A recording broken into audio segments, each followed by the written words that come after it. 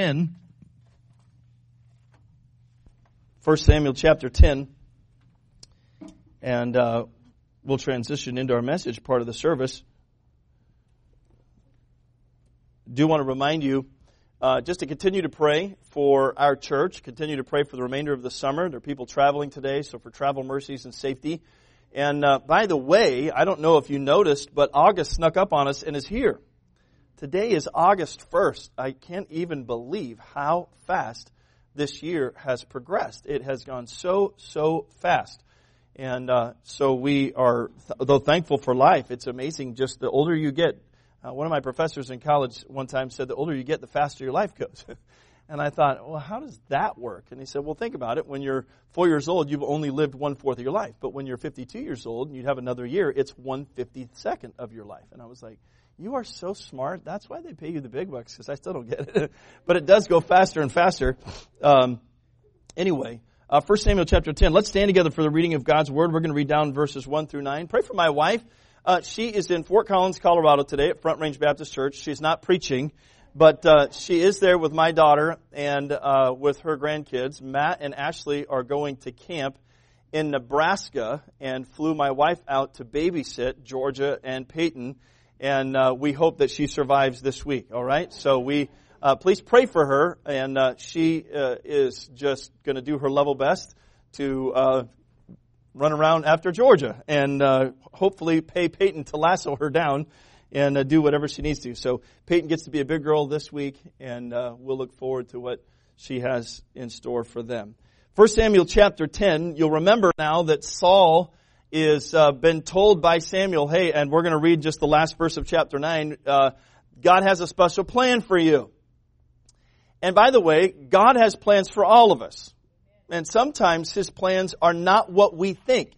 I think from the text, from the Bible, you can understand that Saul never saw this coming. Being the first king of Israel was not what he had his sights set on. There was never an aspiration list in his locker at high school saying, my number one thing in life is I want to be the king of Israel. He was very happy living in a rich home, taking care of his father's sheep. All the things in Scripture indicate that. And yet God had a special plan for him. What we'll read today, remember, took place at the end of the time of the judges. So Israel has said, we don't want God to be over us. We want a king over us. So we want to be like all the other nations. Remember that? And the problem with wanting to be like everybody else and not who God created us to be. And so we're going to go through the story here this morning. I'm only going to preach 2 of the points. The Lord stopped me this morning, doesn't want me to do the 3rd point until next week and make that into its own separate entity. So we'll just do the first 2 points of the message and the outline, and all God's people said amen. All right, I get it. Even if you don't, you're saying it inside. 1 Samuel chapter 10, actually chapter 9, look at verse 27. Now remember, Saul has taken up a sacrifice. He's trying to find his daddy's donkeys at Samuel. At the end of the passage of verse 27, and as they were going down to the end of the city, Samuel said to Saul, bid the servant who was with Saul pass on before us, and he passed on, but stand thou still a while, that I may show thee the word of God. Then Samuel took a vial of oil and poured it upon his head, and kissed him, and said, is it not because the Lord hath anointed thee to be captain over his inheritance? When thou art departed from me today, then thou shalt find 2 men by Rachel's sepulchre in the border of Benjamin and Zilzah. And they will say unto thee, the asses which thou wentest to seek are found, and lo, thy father hath left the care of the asses, and sorroweth for you, saying, what shall I do for my son? Then shalt thou go on forward from thence, and thou shalt come to the plain of Tabor, and there shall meet thee 3 men going up to God to Bethel, one carrying 3 kids, not children, those are goats, and another carrying 3 loaves of bread, and another carrying a bottle of wine. And they'll salute you, and give thee 2 loaves of bread, and thou shalt receive of their hands. After that, thou shalt come to the hill of God, where is the garrison of the Philistines. And it shall come to pass, when thou art come thither to the city, that thou shalt meet a company of prophets coming down from the high place with a psaltery and a tabret and a pipe and a harp before them, and they shall prophesy. Watch verse 6. And the Spirit of the Lord will come upon thee, and thou shalt prophesy with them, and notice this phrase, and shalt be turned into another man. And let it be when these signs are come unto thee, that thou do as occasion serve thee, for God is with thee. What's he telling him to do? He's saying, look, when this happens, put your hand to it and don't look back. Do your level best to do what God's put in front of you. Verse 8, and thou shalt go down before to Gilgal, and behold, I will come down unto thee to offer burnt offerings and to sacrifice sacrifices of peace offerings. 7 days shalt thou tarry till I come to thee, and show thee what thou shalt do. Verse 9, and it was so that when he had turned his back to go from Samuel, God gave him another heart. And all those signs came to pass that day. I want to preach to you a message this morning I've entitled, Another Man. Heavenly Father, we thank you for your word. And as we come before you again, Father, we just want to thank you for your love today. We want to say thank you for your sacrifice on Calvary. Lord Jesus, thank you for dying and for resurrecting from the grave. Thank you for interceding in our behalf. Lord, thank you for your grace and for your mercy for our salvation this morning. Lord, this morning we ask that you would have your way with us. We offer ourselves to you. We ask that your Holy Spirit would have liberty in this place. And God, I yield myself to your Spirit, and I ask that you would help me to get out of your way. Help me to be used as a vessel. I pray that you would help me to say those things that you would have me to say and withhold from my lips those things that would be a hindrance. And Father, we ask that your word would have free course, and as it does, God, I pray that you'd help us to listen. With heads bowed and eyes closed, would you take just about 30 seconds and ask the Lord, Lord, will you please speak to my heart specifically this morning?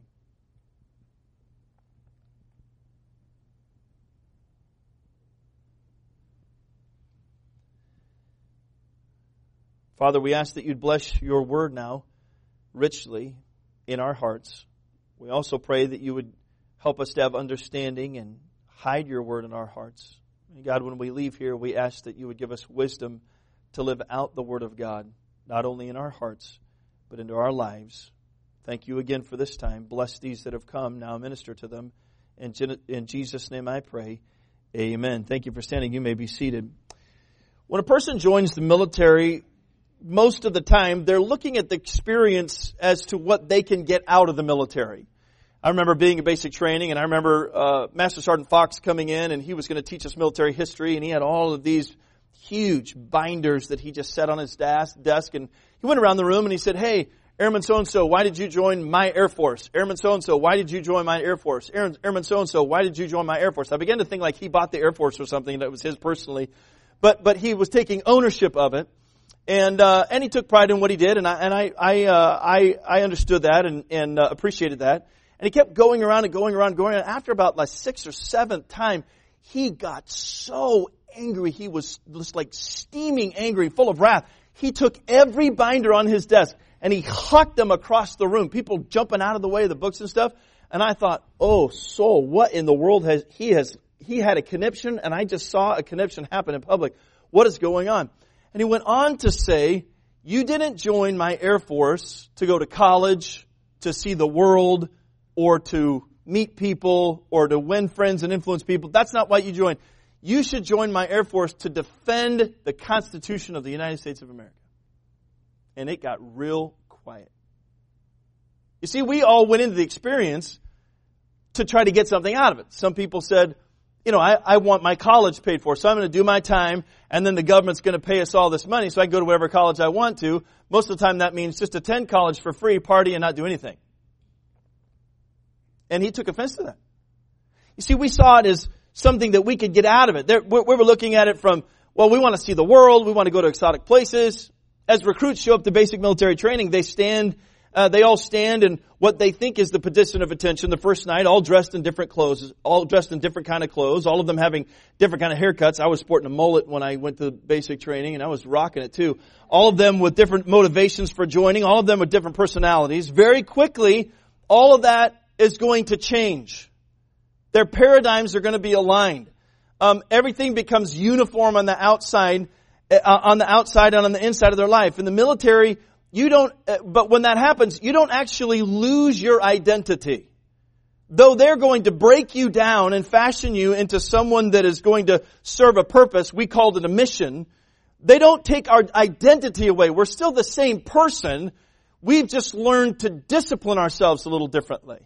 We've been told what to do, what not to do, and how to do, and why not to do, and we all said okay. Well, we really didn't feel like we had a choice, but we all said okay. We found a purpose in the world, and in order to fulfill that purpose, you have to conform to the will and specific demands of another. And on graduation day, the change is amazing and awesome. I mean, when you go to basic training, you see what they call rainbow flights in the Air Force, and everybody's standing there and they all have different kind of hair, and they haven't done anything with their hair, haven't brushed their teeth, haven't changed clothes for like 3 days. And you can smell them, you can see them a mile away, and they're all standing there like they haven't slept, and they're like, oh, oh, oh. And then you see someone at the end of basic training, same guys that were in that position just a few weeks before. They're standing there and they're locked up and they're sharp. They all look like little light and dark blue wedges, and they all have shiny buckles. It's amazing to see the transformation. But that takes time. They came in one way, and they were leaving another way. Children entered the training, and young men graduated. And as long as they remain in the armed forces, their training never stops. You know, we all get out of tech school, and we all arrive at duty station, and the next thing you know, they're like, okay, you're a level 1. You've got to try to get to level 9. And this is the progression. This is the road that you take. And so you sign off on level 3, and you're like, yeah, I got my training wheels off. And then you sign on to level 5, and then you sign off at level 7, and you're like, wow, this is crazy. All of that is training and submission, and takes time, and training and submission, and takes time. They'll continue the process and grow to lead others in the same process later. And when they retire, it's true that they will be nothing like the ones who enlisted years and sometimes decades before. Samuel went looking for his father's donkeys and couldn't find them, so he decided to try his luck with the seer. They called the man the seer, the prophet of God, a seer at that time, which was a man who was given divine knowledge and could say things that would be true, and God would help them. And it was another name for God's prophet. When he comes to Samuel, he has no idea what lies ahead of him. But very quickly, Samuel informs Saul that God's chosen him to be the king of Israel. Something that Saul was not prepared for, by the way, or cut out to be. Saul knew in his heart, no matter what these people think I look like, I can't do this the way that I am. Let me ask you a question. Well, let me make this statement first. In order for Saul to fulfill his duty as king, God would have to change him. Do you remember when you were born again? Remember the day that you got saved? When you bowed before the throne of grace and your heart was bursting with conviction? Did you ever think about the change that God would be working toward in your life at that day? The answer is no. None of us did. None of us, for me, in the fall of 1993, there is no way that I saw this coming. Standing here before you this day, there's no way that I saw how many children I would have or all that I would go through in my life. There's no way that at that moment I could see the man that God wanted to create in me. All I knew was, I am so thankful to be saved, and I don't have my sin anymore, and I've got a home in heaven, and I am so thankful for what God did today. But I had no idea what He wanted to do. Colossians 3 and verse 5 says, mortify therefore your members which are upon the earth, fornication, uncleanness, inordinate affection, evil concupiscence, and covetousness, which is idolatry. For which things' sake the wrath of God cometh upon the children of disobedience, in the which ye also walked sometime, walked past tense, when you lived in them. But now you also put off these, anger and wrath and malice, blasphemy, filthy communication out of your mouth. Lie not one to another, seeing that you put off the old man with his deeds, and have put on, oh look, the new man, which is renewed in knowledge after the image of Him that created him. Did you know that God wants to change the world in a drastic and miraculous way? Did you know that? The world's clamoring for change. We want change. We want to get this person out and this person in. We want these colors. We don't want those colors. We want people to say these words. We want to oust those words. We want to pull these statues down, put new statues up. Everybody wants change. I can tell you emphatically today that God wants change also. He just wants it a different way. You say, well, Pastor, how does He want, what way does God want to change? Since you brought it up, He wants to change the world through the gospel of Jesus Christ. God is the only way that the world will ever truly change. And all God's people said, amen. We all understand that. In order to reach the world, He needs you and I to submit first to changes. See, Saul was told by Samuel that he was going to become another man in order to fulfill God's will as king. And I want us to consider that phrase for ourselves this morning. Are you the same person you've always been since you got saved? Are you living the same old life as the old man? Or have you put that old man off because the Spirit of God has come in you and now you're putting on the new man? He's in there, but are you a different person? I want you to take your notes this morning. I want you to notice a couple of compelling truths that about changing our lives for Christ. And I want to be concise to the point. I want to ask God to help me today, but I want you to think first of all just of the agent of change. Samuel is very clear here this morning in verse 6 in our text. The Bible says, "And the Spirit of the Lord will come upon thee." He lets the cat out of the bag. Samuel, I know what you're getting ready to go do, though you don't. God knows what He wants you to do. And in order to fulfill your perfect will, God's perfect will in your life, in order for you to do what God's ordained you to do, you're going to have to be another man. And the only way that's going to happen is by the Spirit of God. You're not going to be who God wants you to be so that you can do what God wants you to do without the Spirit of God. From the beginning of your existence to the moment of your conversion to this moment in time, the Holy Spirit of God has been involved in your life in some way or another. Now you need to understand that.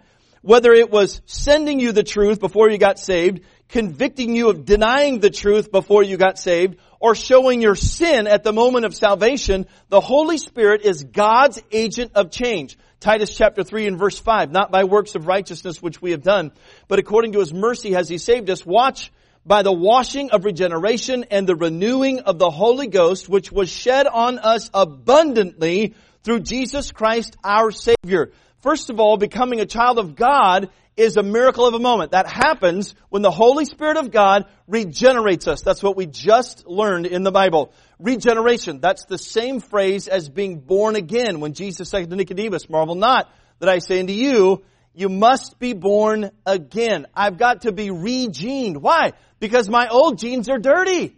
My old genes are full of sin. My old genes have got the old man in them. And so the Holy Spirit of God is the one that comes and does the regening in my life. I am not saved. Listen, you are not saved without the Holy Spirit of God. If any man have not the Spirit of God, he is none of His, according to the Bible. Now think about this. When I got saved then, and the Holy Spirit came and lived in me, did He make me the same? Or is regeneration something different? The Bible says in 2 Corinthians 5:17, "Therefore, if any man be in Christ, he is not the same old creature. Behold, if any man be in Christ, he is a new creature." What happens to the old things? They are supposed to pass away. By the grace of God, before God, they have. Amen? They pass away. Behold, all things become new. By the way, Romans chapter 10 and verse 9, "That if thou shalt confess with thy mouth the Lord Jesus and believe in thine heart that God hath raised Him from the dead, thou shalt be saved." The moment that these 4 little girls this week got saved, the change began. In fact, there was the miracle of the moment at salvation that changed a lot of things that we perhaps didn't see. The moment a person's born again, everything changes. Their name changes. No longer are they a child of disobedience. Now they're a child of God. Their position changes. Now they're not joint heirs with Satan. They're joint heirs with the Savior, Jesus Christ. Their destination changes. They're no longer headed for hell, bless God. They're headed for heaven. Their outlook changes. They're not children of the dark anymore. They're not looking at violence the same way. They're children of the light. Their disposition changes. Their hope is no longer a wish. Their hope is bound in the promises of God. How is that possible? By the Holy Ghost of God. That's how it's possible. Take your Bibles and turn with me this morning to Romans chapter 5. Just briefly. Keep your one finger or your marker back in 1 Samuel. Go to Romans chapter 5. How many are thankful to be saved this morning? Say amen. How many are thankful the Holy Spirit of God's living in you? Say amen. How many are thankful He's not done working in you? We'll talk about that in a minute. Romans chapter 5 verse 1. Now follow the progression. Therefore, being justified by faith, we have peace with God through our Lord Jesus Christ, by whom also we have access by faith into the grace wherein we stand, and rejoice in the hope of the glory of God. And not only so, but we glory in tribulations also, knowing that tribulation worketh patience, and patience experience, and experience hope, and hope maketh not ashamed. Why? Because the love of God is shed abroad in our hearts, follow, by the Holy Ghost which is given unto us. Now follow the progression.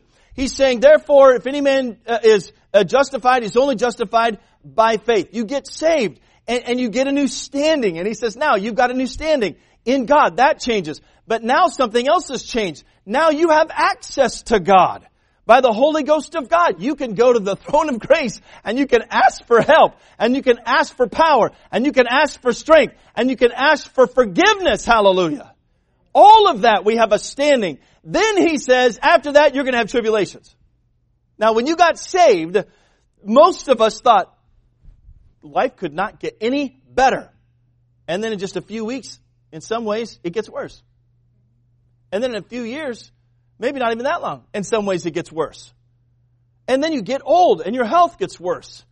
And things start to decline around you and think, now wait a minute, I didn't sign up for this.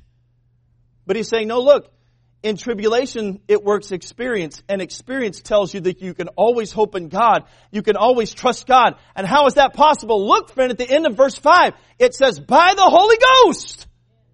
The change that is to take place in all of us is by the Holy Ghost. That's salvation. By the way, if you're not saved today, you need to be saved. You need to come to Jesus Christ and say, I am a sinner and I cannot get to heaven without you, but I believe that you died for me and I believe that you rose again and I believe that you're my only hope. Please save me. And God will save you on His promises. Now that's the miracle of a moment.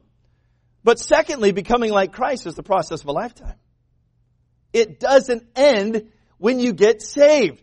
Now, some of us think that, man, I got saved. You mean I got to do something now? Well, really, let's say it this way. Let's just retune our vocabulary. It's not you doing anything. It's God working in you, both to do and to will of His good pleasure. There's a difference. You see, if I just allow God to do in me, then I don't see it as something that I have to do. I see my life as something that God is doing through me. That means my life is not my own. I've been bought with a price. Therefore, I'm supposed to glorify God in my body and my spirit, which are His. Romans 12 verse 2 says, be not conformed to this world, but be ye transformed by the renewing of your mind, that you may prove what is that good and acceptable and perfect will of God. Well, we know that it's the sweet, precious Holy Spirit of God who patiently guides you and I into the truth. We know that it's the Holy Spirit of God who comes alongside of us and convicts us when we're wrong. Says you shouldn't have said that. We also know that it's the Holy Spirit of God that comes alongside of us when we're hurt. When someone has said or done something, when we've had a loss. My mom died several years ago, and I still, when I hear of someone losing their mom, or we watch a show or something and someone loses a parent, I still weep. And I think, man, I wish I had my mom. I wish she could see my grandbabies. I wish the last time that I saw her wasn't when she was about to die a few weeks later. There's a lot of things like that we go through. And yet it's the Holy Spirit that comes along and says, wait a minute, you're going to see her again. You get to hold her again. She's not in pain now. She can walk around. She's eating. She's laughing. There's no more tears. That's the comfort. It's the Holy Spirit of God that comforts and consoles us. All the while, He continues to fashion us into the image of Jesus Christ. Why? To prove God's will. What did Jesus do? Did He come to destroy the law? No. He came to what? What's the Bible word? Fulfill the law. God doesn't conform me into His image to do my will. He conforms me to His image to do the Father's will. I've been predestined to become like Christ. Why? Because in my predestined path to be more like Jesus Christ, He takes all of the mess-ups and all of the tribulations and all of the sorrow and all of the pain, and He works them all out together for good. That's what God wants to do through you, not to you. You see the difference? Now, the Bible says in John 16, this is how it happens. Howbeit, when the Spirit of truth of God has come, He will guide you into all truth. For He shall not speak of Himself, but whatsoever He shall hear, that shall He speak. And He will show you things to come. And He shall glorify Me. For He shall receive of mine, and He shall show it unto you. All things that the Father hath are mine. Therefore said I that He shall take of mine and show it to you. Now look, the fact of the matter is, God may never tell me why I've gone through something. But He will always tell me the truth as to how to go through it. He will always say, now look, I'm going to show you what's to come. If you submit yourself to Me, you get peace. You submit yourself to Me, you get joy. You submit yourself to Me, you gain experience. And the next time you go through something, you will always have hope. You see, becoming like Christ isn't easy. And He certainly doesn't happen in a moment. But it does happen. And if it does happen, it's only going to happen through the Holy Spirit of God. Romans 8 and verse 1, there is therefore now no condemnation to them which are in Christ Jesus, listen, who walk not after the flesh, but after the Spirit. God's desire for you is to walk in the Spirit. Are you walking in the Spirit? Or are you walking in the flesh? Have you decided that your life is your own? I'm going to take it on this path. Thanks God for saving me. Peace out. No? You're not doing that? Because that's the way of the flesh. Lord, I'm so grateful that I have a net to catch me just before the bowels of hell devour me. I'm so thankful, Lord, that I have a way and You're the way. Love you. Now, I'm going to do my own thing for the rest of my life. And God says, well, I have a problem with that because you're not yours. I have a guide that lives inside of you that you're quenching, that you're grieving, and I don't see my Son in you when you're like, see you later. I only see my Son when you're like, what must I do?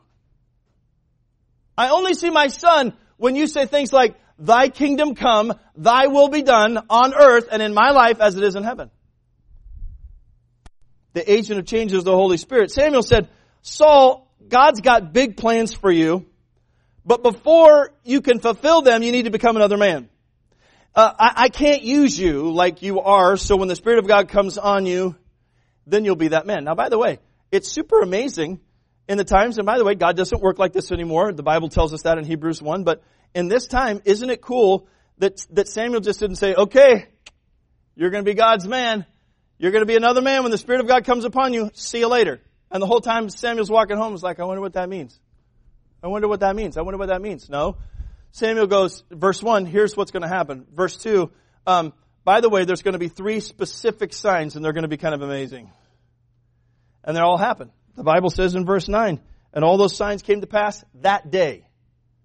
Can you imagine Samuel's shock when they all actually happened? Can you imagine? The first thing he comes and there's 2 men that say, hey, by the way, your dad's donkeys are found. He's like, holy rolling wheels is happening, just like Samuel said. Next thing you know, he comes up and the prophets meet him. Next thing you know, he's prophesying. He never prophesied in his whole life. Can you imagine? Talk about an out-of-body experience.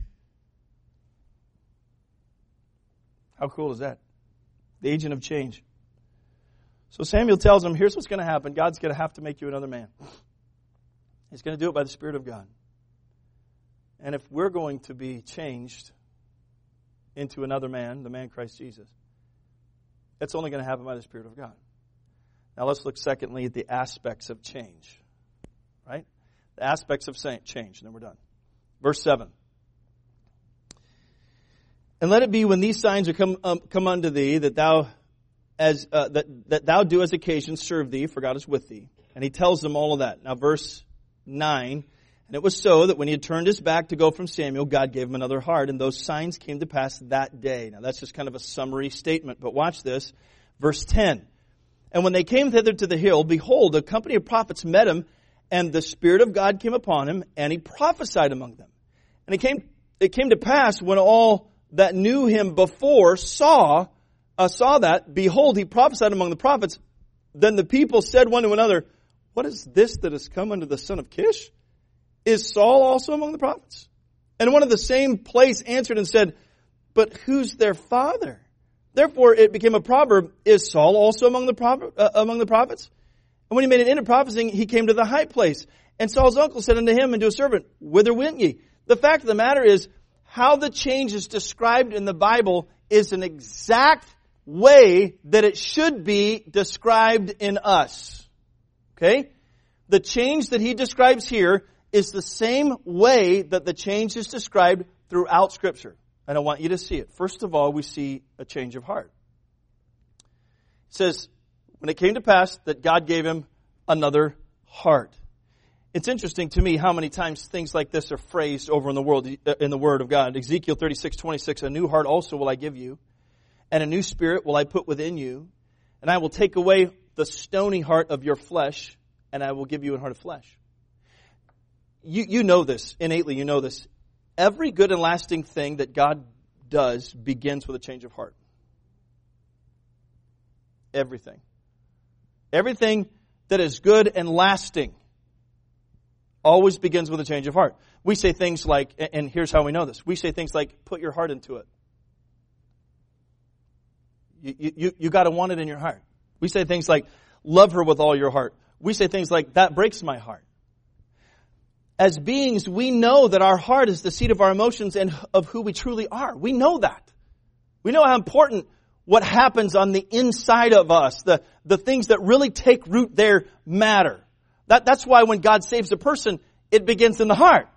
That if thou shalt confess with thy mouth the Lord Jesus and believe in thine heart that God hath raised him from the dead, thou shalt be saved. Watch, verse 10. For with the heart man believeth unto righteousness, and with the mouth confession is made known unto salvation. It always begins in the heart.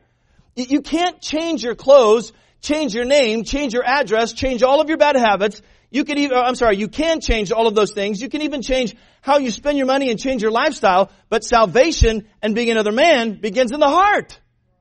I could go through all the outward confirmation of this is what it looks like to be saved and be lost. This is not salvation. Being in this place is not salvation. Paying money is not salvation. Not lying or not doing other things is not salvation. Salvation begins with Christ in the heart. Amen. We know that. And change in our life begins in the same place, in the heart. Galatians 6 and verse 15, for in Christ Jesus neither circumcision outward availeth anything, nor uncircumcision, but a new creature. What really means something to God? When I become different on the inside. When I have said, Lord, search me, O God, and know my heart. And know my thoughts, and see if there be any wicked way in me. When I look inside and I see something wrong in my heart, and God says, yes, that's what I see, and I see more behind that, and more behind that, and more down under that, and we say, I see it too, God. That's when change takes place. When the Holy Spirit of God gets down inside the heart, and my heart is cleansed, my heart has found hope again. My heart has found the joy of thy salvation. Just read Psalm 51. And that's when lasting true change takes place. So it begins with a change of heart. But secondly, notice what it leads to. A change of heart always leads to a change of lifestyle. Why? That's evidence. Okay, remember, with the heart man believeth, and with the mouth confession is made known to salvation. God had never intended us to stay, listen, private Christians. He never intended us to be undercover Christians. We're not supposed to go around trying to blend in with the bad guys to try to get to the bad guys. No. We were one of the bad guys. That's on the losing team. And we all got saved and we were put on the winning team. And we got the name of Christ, the best guy. And now we're not supposed to be like that. The Spirit of God came upon Saul in power and he prophesied just like Samuel told him. as Saul was entering the city of Gibeah, the procession of prophets met him as he predicted, and immediately he joined them. You see that? He was the shepherd, now he's a prophet. This is what I was doing, this is what I did do. The Spirit of God came on me, I have a changed heart, now this is what I do. What does this tell us? This was the testimony of his transformation, of a changed heart. People walking by, either standing or around him, noted the change. We know Saul. He's the son of Kish. We've watched him grow up. We know his habits. We know what he talks like. We know where he goes. We know his best restaurant. We know his friends. And we've never seen this. This is new. This is different. Let's use a different word. This is a little peculiar. I've never seen Saul like this before. He's never said anything about God before. He's never done anything like this before. Saul began this walk in the Spirit to begin to change, and they began to question what exactly happened to him. Had he now become a disciple? Had he now become one of the prophets? One man who lived in the city asked who the father, the leader of the prophets, who's the father? He wondered who could bring about such a transformation. It must have been his dad. Powerful change. The change in this promising young man's life was so dramatic that the question became a proverb. Did you read that? It became a proverb, a standing statement in the land. Is Saul among the prophets? It was so dramatic, and he was so enthusiastic about it, it became a proverb. Now think about that. What kind of a proverb has your life become? Saul's was so drastic that now he speaks on behalf of God. Wow. Talk about an epitaph. You kind of wonder, Scott, if we went back to Israel and we looked at Saul's grave, if it would say, is Saul a prophet? I mean, it was that powerful. You see, there was an outward change that puzzled the people who knew Saul. His words and practices were different than they were before. You could say that he was a completely different man. What happened? The Spirit of God got a hold of his heart. Changed him completely. That change comes when we set aside our adult reasoning, when we set aside all of our rationale, and embrace the Holy Spirit of God that guides us into changing our lives to the glory of Jesus Christ. Matthew 18:3, Jesus said, "Verily I say unto you," listen, "except you be converted," that word means changed. "Except you be converted and become as little children, you shall not enter the kingdom of heaven." See, some of us are so grown up, we can't change anymore. We say things like this: you can't teach an old dog. No. Actually, by the Spirit of God, you can. It turns out you can be different. It turns out that you can change, no matter what your age is. And unless you're willing to revert back to childhood in your faith, you will never be useful in God's economy.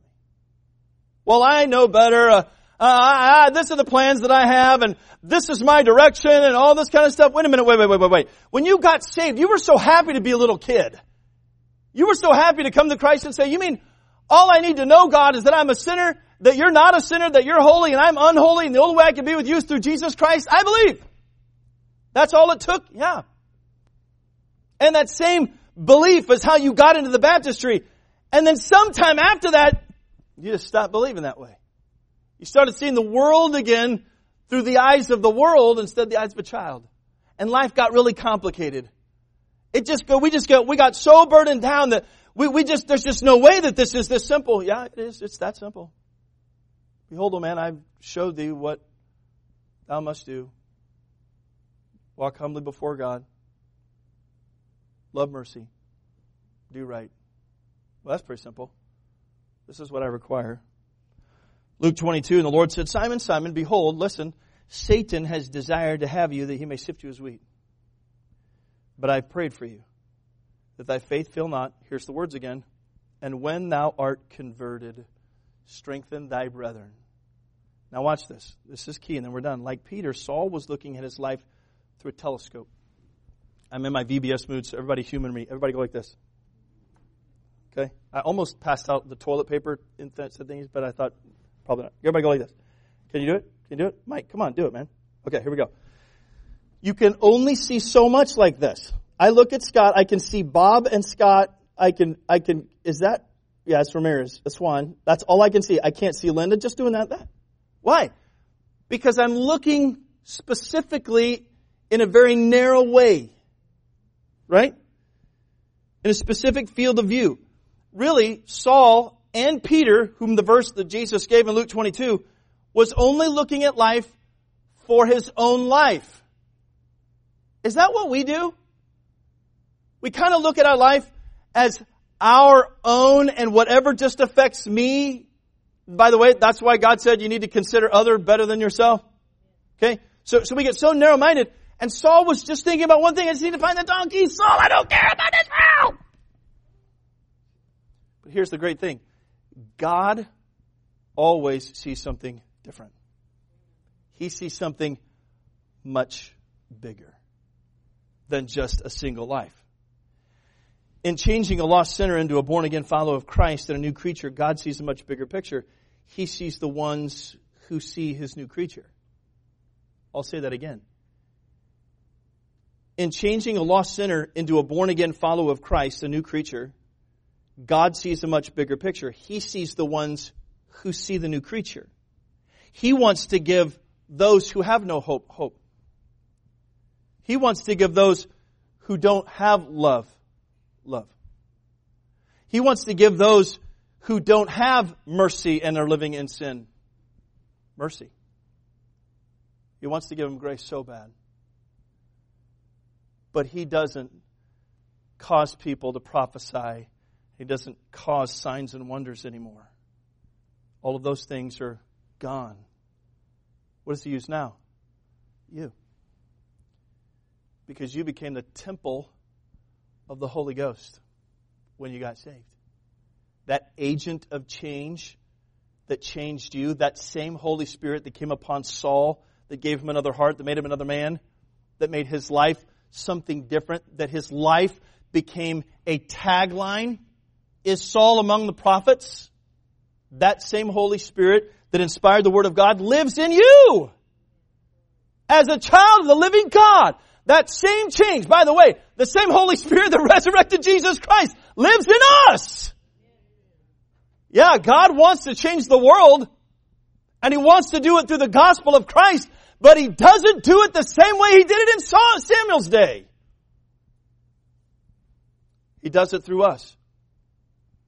He wants to give them His riches and glory by Christ Jesus. He wants to impart His truth and uncover the lies of Satan. And His plan all along has been to use you in your world every day. He wants you to shine your light in your world every day. He doesn't see just your schedule. I know that's kind of mind-boggling. He actually cares about more people than just me. He sees the people who are revolving around your schedule. He sees the people in charge of your schedule. He sees the people watching your schedule.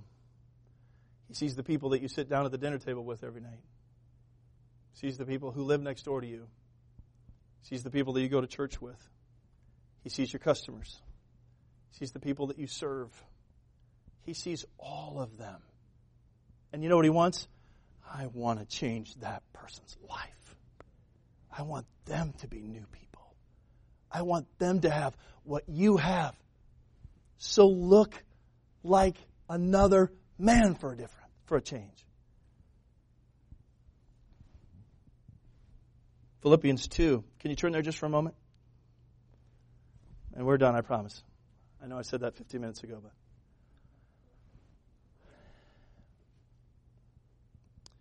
Philippians chapter 2, look at verse 13.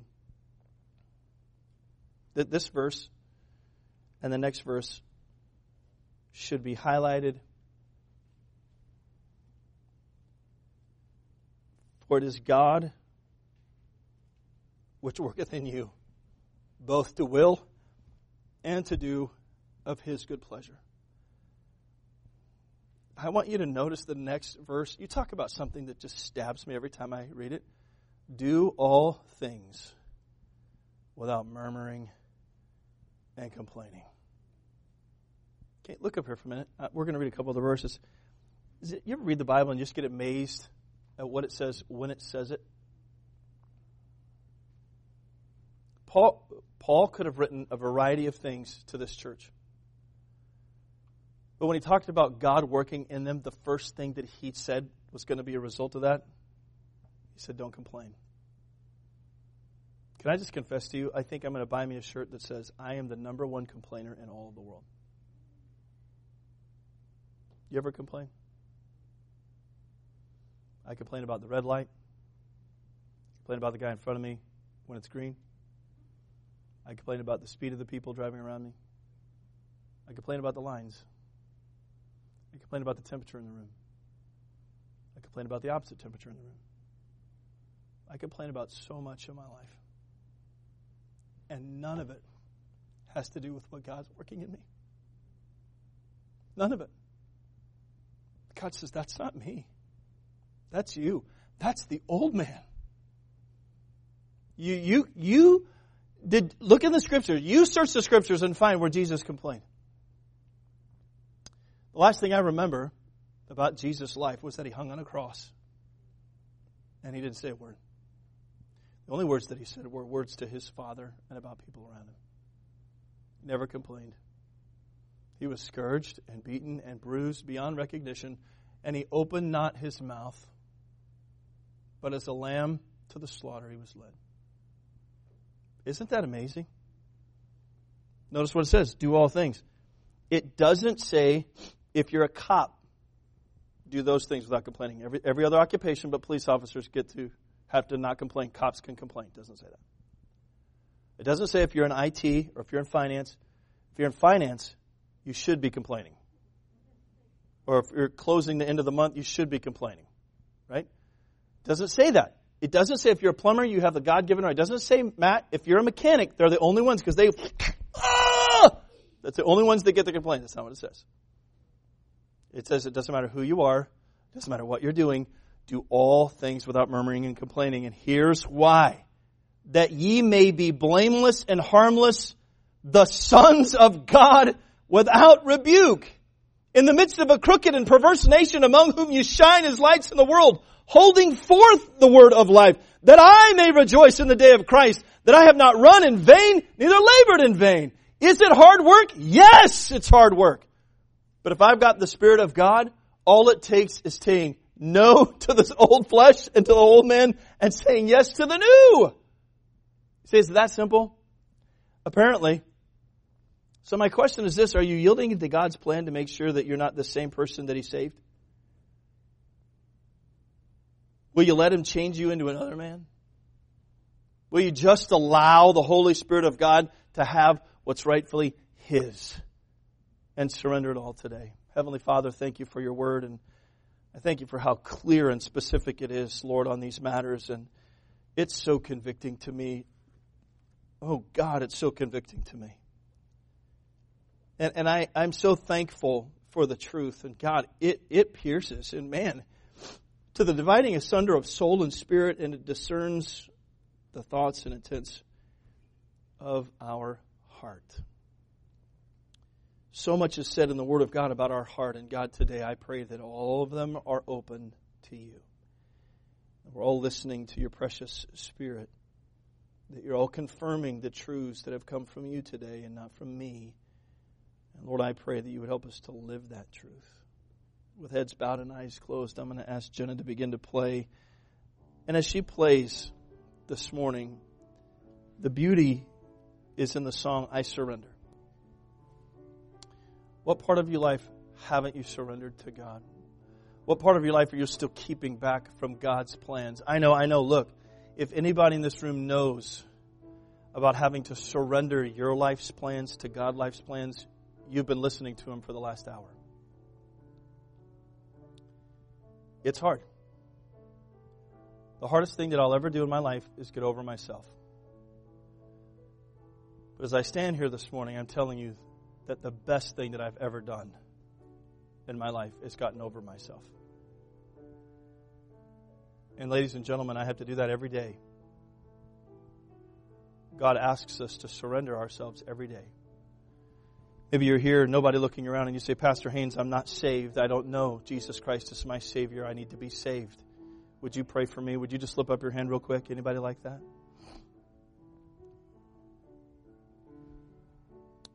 All right. Perhaps the Holy Spirit spoken to you this morning about who are you really? Are you the same old man? Or are you another man all completely different? Are you becoming like Christ? That's the other man. Could I encourage you? I'm going to pray for you in a minute. Could I encourage you to ask the Lord the aspects of your life that need to become more like Christ so that others could see the word of life in you? What kind of impact is God making on the people around you? What kind of impact does He want to make? So we get so telescoped in our life that we think that the message is just about my life and how I can make it more convenient and how it can become more easy. And God never promised that. Romans 5 says, no, the progression is not easy. The progression is, it gets harder. But the good thing is I have the Holy Spirit of God in me. How many would say, Pastor, the Holy Spirit spoke to me specifically this morning. Would you pray for me as I deal with the Lord? Here's my hand. Would you just pray for me? Anybody like that? Holy Spirit spoke to me specifically. Pray for me this morning. Anybody else? I see those hands. You can put them down. Anybody else?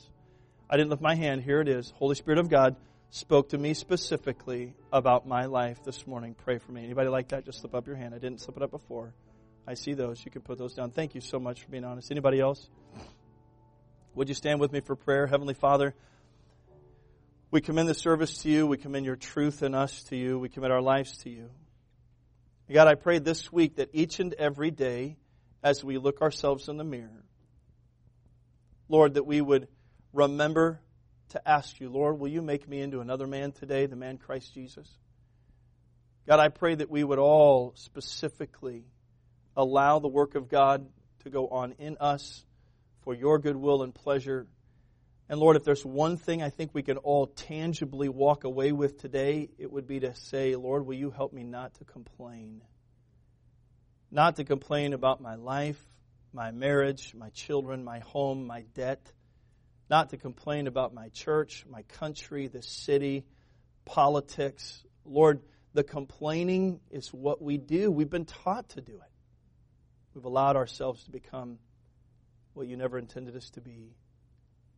It's infiltrated our lives. And the only thing that you want to see in us is Christ. May He be seen today and this week. Thank you again for your mercy and long suffering. We ask this in Jesus' precious name. Amen.